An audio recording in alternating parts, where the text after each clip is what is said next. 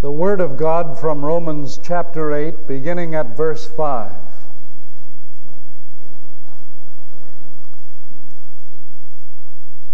For those who live according to the flesh set their minds on the things of the flesh, but those who live according to the Spirit set their minds on the things of the Spirit. To set the mind on the flesh is death, but to set the mind on the Spirit is life and peace. For the mind that is set on the flesh is hostile to God. It does not submit to God's law. Indeed, it cannot. And those who are in the flesh cannot please God. But you are not in the flesh. You are in the Spirit, if the Spirit of God really dwells in you. Anyone who does not have the Spirit of Christ does not belong to him. But if Christ is in you, although your bodies are dead because of sin, your spirits are alive because of righteousness. If the Spirit of Him who raised Jesus from the dead dwells in you, He who raised Christ Jesus from the dead will give life to your mortal bodies also, through His Spirit which dwells in you. So then, brethren, we are debtors, not to the flesh, to live according to the flesh. For if you live according to the flesh, you will die. But if by the Spirit you put to death the deeds of the body, you will live. Oh, the depth of the wisdom and knowledge of God! His ways are past finding out.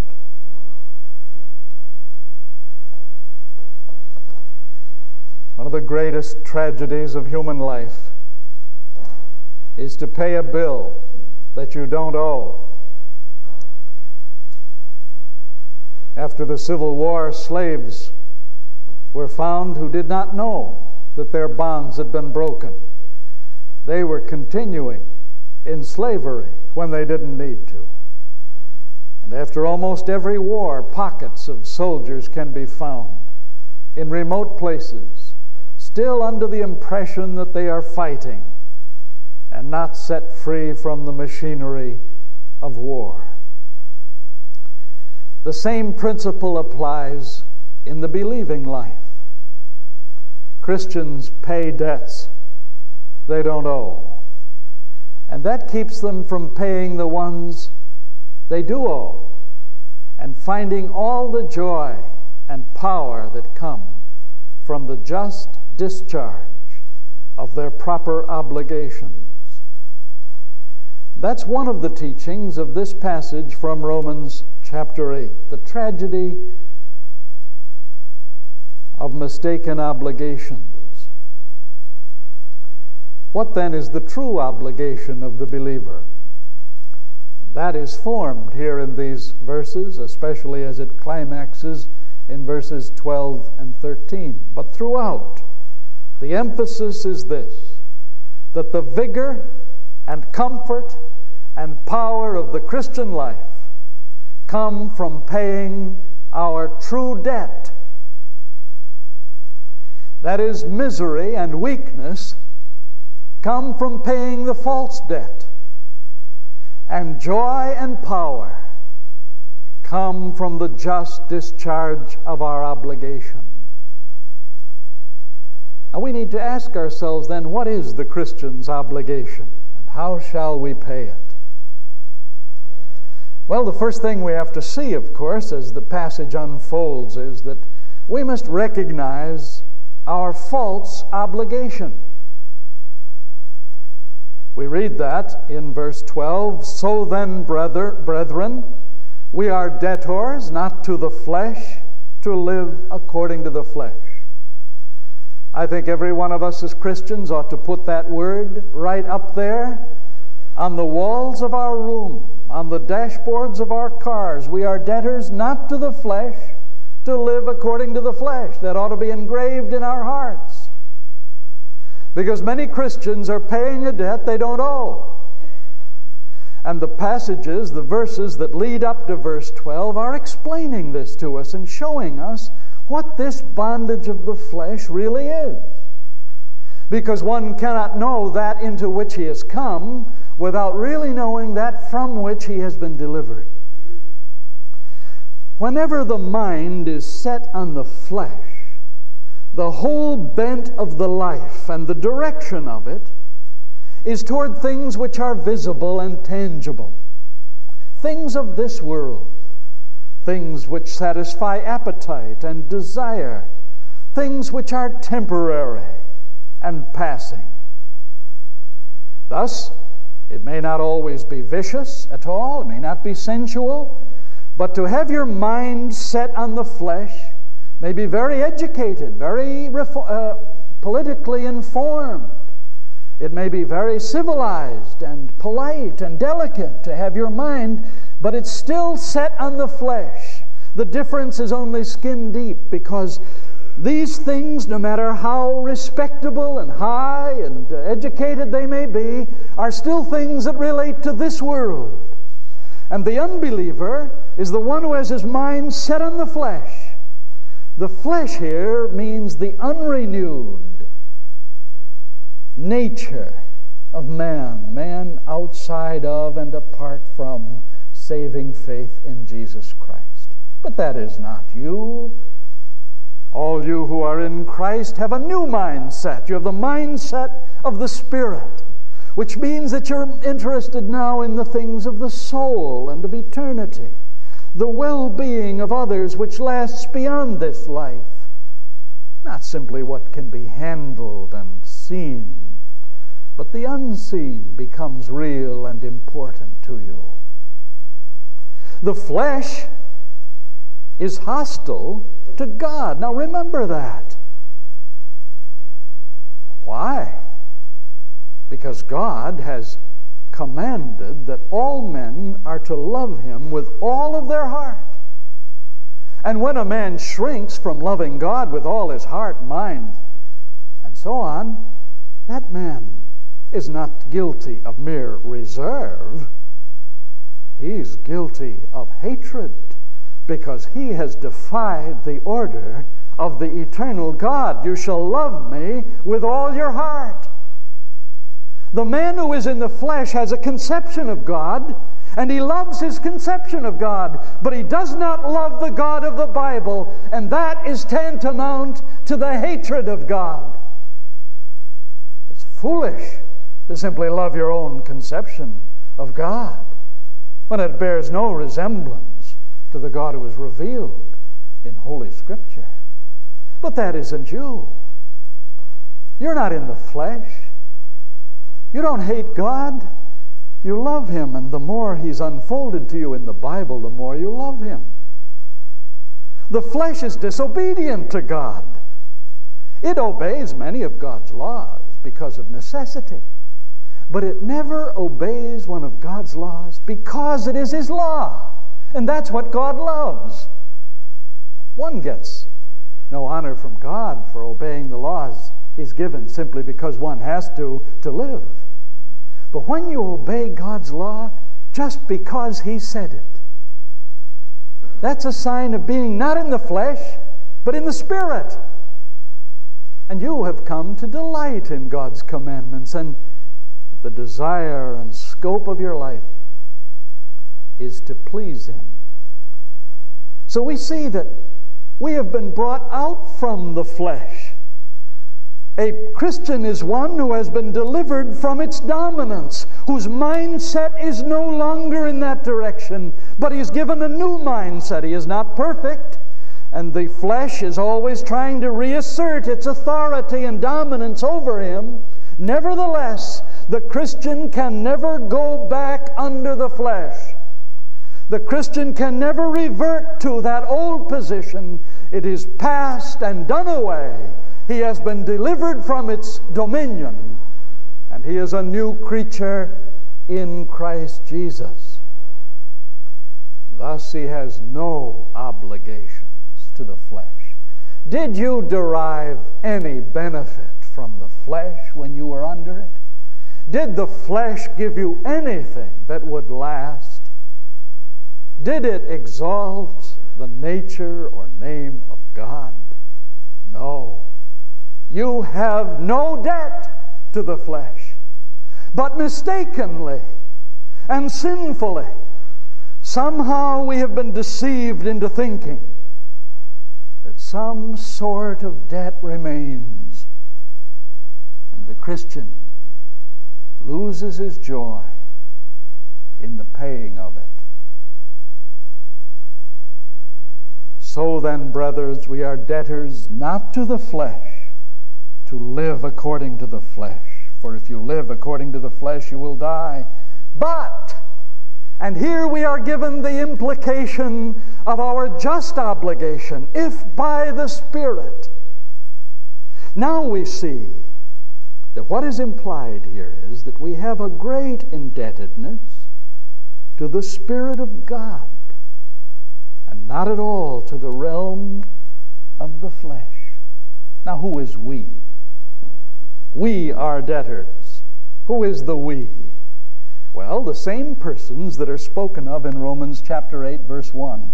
There is therefore now no condemnation for those who are in Christ Jesus. And we saw last week how that included and embraced every believer. Whoever is savingly joined to Jesus Christ has no condemnation, but has been lifted out of that realm.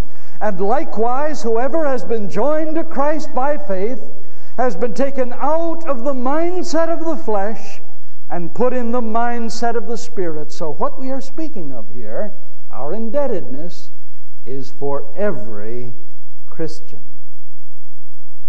There are not two levels of Christians, carnal and spiritual, as is sometimes taught. There is one level of Christians, all who belong to Jesus Christ. And this passage does not speak of two kinds of Christians. It speaks of those who are in the flesh. This is the unredeemed, unregenerate man. And those who are in the Spirit. Those who have no condemnation, who have been united to Christ and are His forevermore. They can never go back to be part of the flesh. We have a tremendous debt to that gracious Spirit for what He's done. And in these verses, 3 things are listed that the Spirit has done for us, for which we are obliged to Him. He has come to dwell in us. Think of that. The Spirit of Almighty God, who is everywhere, has specially and permanently manifested His presence and chosen to make His dwelling place the heart of those who love Him and believe in Him. This is a great miracle. It is not enough simply to have the name of Christ written over you, or to take His name in a creedal statement. We have the Spirit of God within us, and whoever does not have that Spirit of God within us, whatever his beliefs may be, he is not savingly joined to Jesus Christ. All of us who are Christ's have the Spirit dwelling in us. Now, this is a most marvelous, gracious thing, that the Spirit of God dwells in these bodies which are dead due to sin. We're told here these bodies are dead. What that means is that the seeds of our destruction and our death remain in our flesh. These bodies will die because sin exists in them. They are destined to die. They are moving toward corruption and decay. Nevertheless, while this process of dying is taking place in us, the Spirit of Almighty God has chosen to take up His tabernacle and to dwell within us. A most amazing paradox and a most glorious thing. That's the first thing the Spirit has done. The second is that He's made our spirit alive because of righteousness. Now that's also amazing. When we fell as a human race, our spirit died. And that's why Paul could say of us, you were dead in trespasses and sins. But when the Spirit of God regenerated our nature, He restored that defunct and moribund spirit so that we became alive in spiritual things, a new life, a new disposition, a new energy came to us, a new capacity to worship and discern and fellowship and pray. Something we did not have before came to life in us. You became alive. That's the work of God's Spirit because of righteousness. Not our righteousness, never. Because we were robed in the righteousness of Christ. That enabled God to make alive our spirits within us. And that Holy Spirit within us became a fountain of joy and peace and life. The wicked, says the Scripture, are like a troubled sea. Mire and dirt are forever coming up. They cannot rest. But the believing person has an inner tranquility, a peace with God, even though there may be very trying circumstances and most difficult pressures. We have found peace by the Spirit of peace who has come to dwell in us. Well, that's the second thing. He's made us alive. And the third thing is in the future. He will quicken or raise up our mortal body as He did the body of Jesus Christ. Think of that. This body, which is decaying, nevertheless has a most noble inhabitant within it, Christ.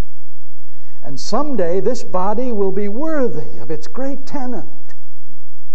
And in order to do that, the Holy Spirit promises that at the day of resurrection, He will transform this body and change it to be like His glorious body.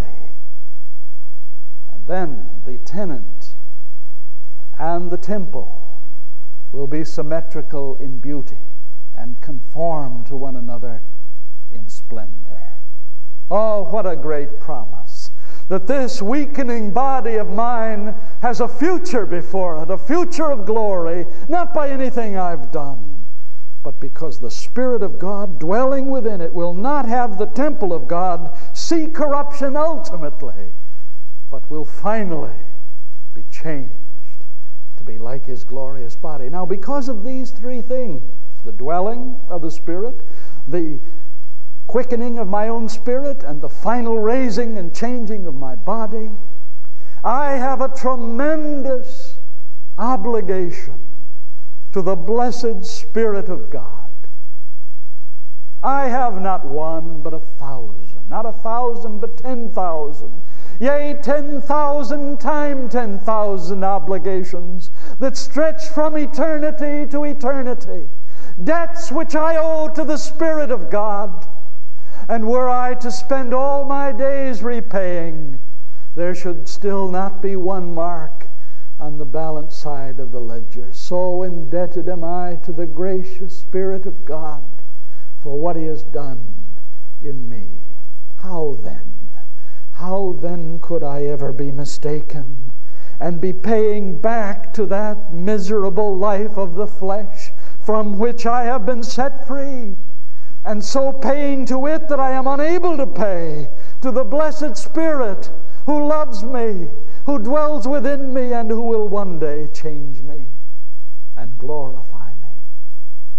Therefore, verse 13 makes very clear to me how to pay the debt to the Spirit. If by the Spirit you put to death the deeds of the body, you will live. Now please, pay very close attention to this verse, because you can go astray in understanding it, and many have.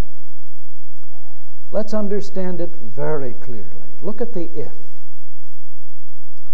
In the Bible, if does not always mean uncertainty. Sometimes it means the opposite, certainty. For example, son, if you touch that stove, you will burn your finger. That's certainty. And that's what it is here. If by the Spirit you put to death the deeds of the body, you will live. God's showing us a certain proposition. He is showing us what His law is. That is, he has established a means and an end. The end is to live. We're going to talk about what that means. The means is to mortify or to put to death the deeds of the body. In the same way, the certainty applied to the first verse, in verse 12. If you live according to the flesh, you will die. And if there's anyone here whose mindset is this world, and however respectable he is, nevertheless, he is committed to and pursuing the things of this life and this world, you will die. That's a certainty. That if is certain. And just as certain is the proposition for Christians that if you put to death the deeds of the body, you will live. But we must understand very clearly what this means. Now, there's a warning implied in this, and the warning is, even though you may name the name of Christ, if you find the bent of your life and the pursuit of your life and the direction of your life is fleshly, and that really you are in hostility to God and disobedient to Him and cannot obey Him, you may simply be secure in your sin and not delivered from your sin. When Christ saves, He does not save us in our sin. He saves us from our sin, by which I mean that there must always be the radical change of life, which is the deliverance of a man from the realm of the flesh to the realm of the Spirit. And if you see no sign of that, and if the whole bent and tenor and direction of your life is fleshly, then you need to go back and examine again the basis on which you think you have been saved, and re-examine that to see if in fact your confidence is in Christ alone as Savior and Lord. But going to this, what does it mean?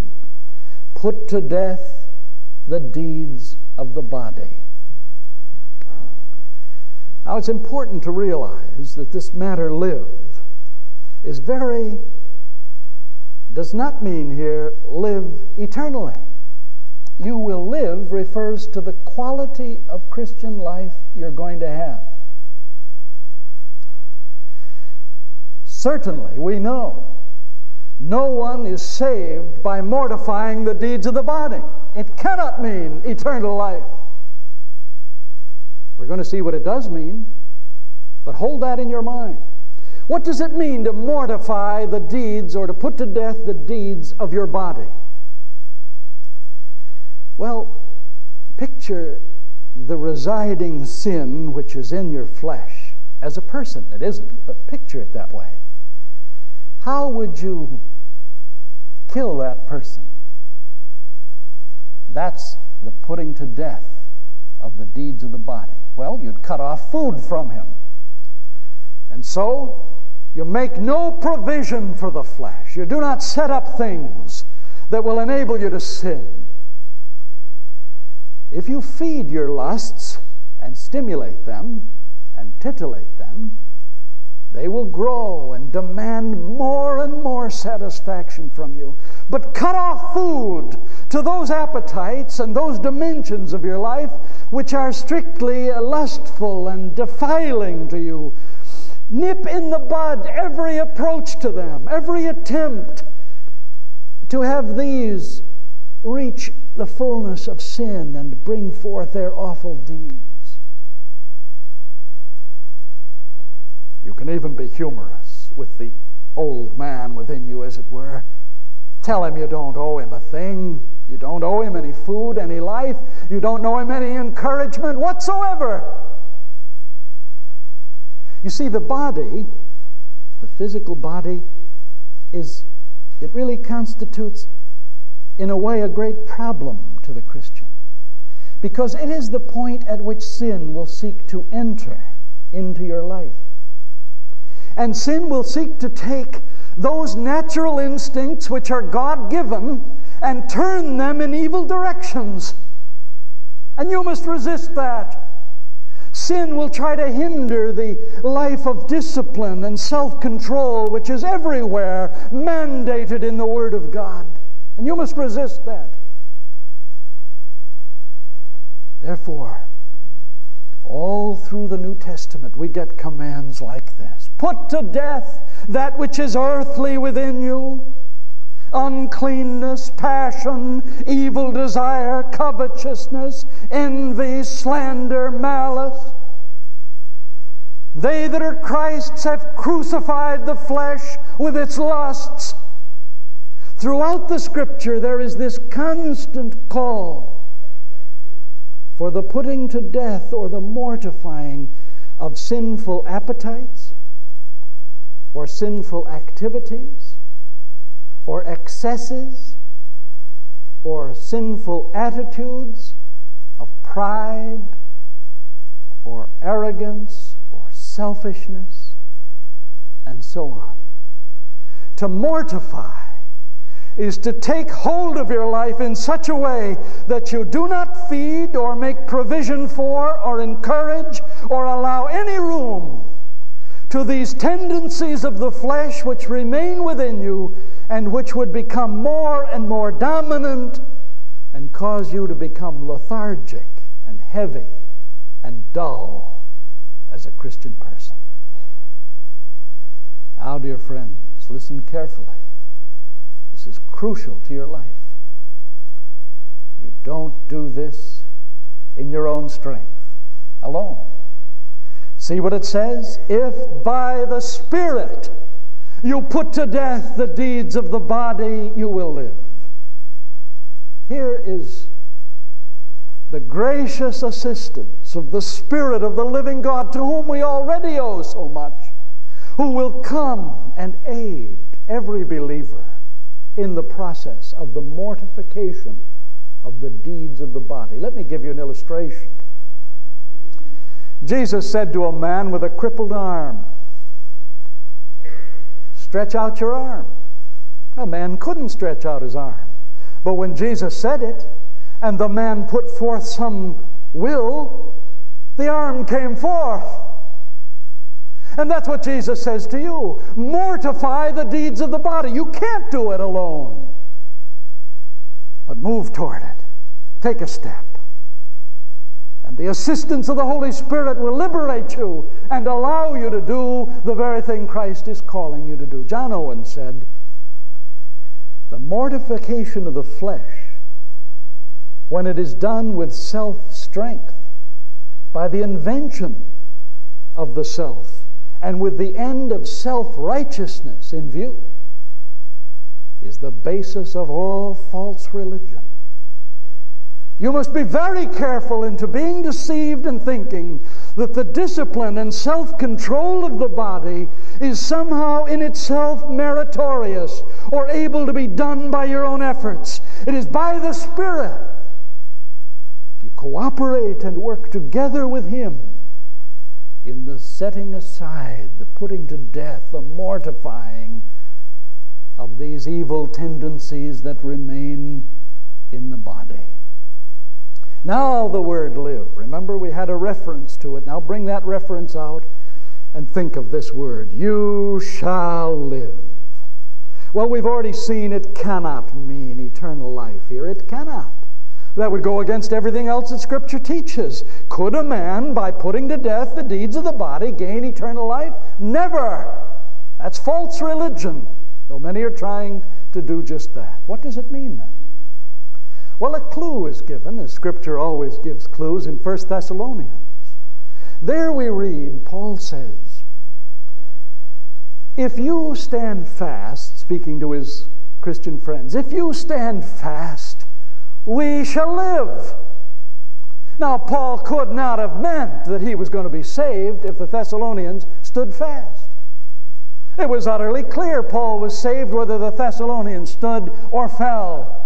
What Paul meant was not the essence of life and its being, but the quality of life. If you stand fast, Thessalonians, why, our life will be full of joy. We will do handsprings. We'll really have joy and comfort and power in living if you stand fast. And that's what this means. That the Christian life, that has been made lean and disciplined by the mortifying of the deeds of the body is a life of great joy and power and of great comfort. In fact, the quality of your Christian life depends upon the mortifying of the deeds of the body. And this is why many Christians are miserable and ineffective and have little joy. They haven't learned this little known truth of the Word of God. If you, by the Spirit, put to death the deeds of the body, you will live. Oh, friends, you see, this is not a single dramatic crisis experience that suddenly wafts you into victorious living. That's an error that's being taught today, that by some second blessing you can be shifted onto a whole new plane. That's not what the Bible teaches. We're talking about a gradual, continuing, increasing progress in the putting to death of the deeds of the body. We're talking about a very virile kind of faith that takes hold of my life as a responsible partner with God in the disciplining of the soul. You don't do that in one crisis experience. Some are saying, all you do is hand over your sins to God and abide in Christ, and you don't have to worry about your sins anymore. That is passive, and that is frightening. The moment you stop abiding in Christ, it's all over. That's not the teaching of the New Testament. The teaching of the Scripture is not passive, but active. We are to mortify the deeds of the body. There's no way around that. This is the calling of the believer. This is the way he sets the tone and beauty and vigor of his life. I want to challenge you today. Why are you settling for a mediocre Christian life, an average one? Why not set out for greatness? Why not set out to be noteworthy as a man or woman of God? Why not set your sights high and determine that all of the vigor and all the comfort and all the blessing that is to be had in Christ you're going to have? And you're going to start today in the mortifying of the deeds of the body by the Spirit, that you can live the way Christ meant, abundant life. That's what I challenge you to. Don't pay that other obligation. You have no debt there. Here's your debt. Start. Let's pray.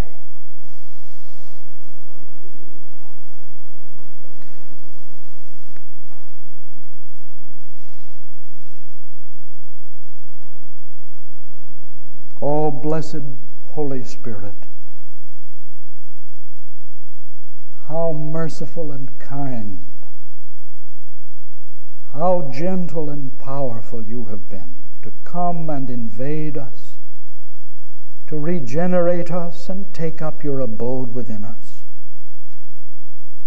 to give us a spirit of our own and promise to make our bodies new. How indebted we are to you, O gracious Spirit. And we would, from this moment on, forsake all false obligations to the flesh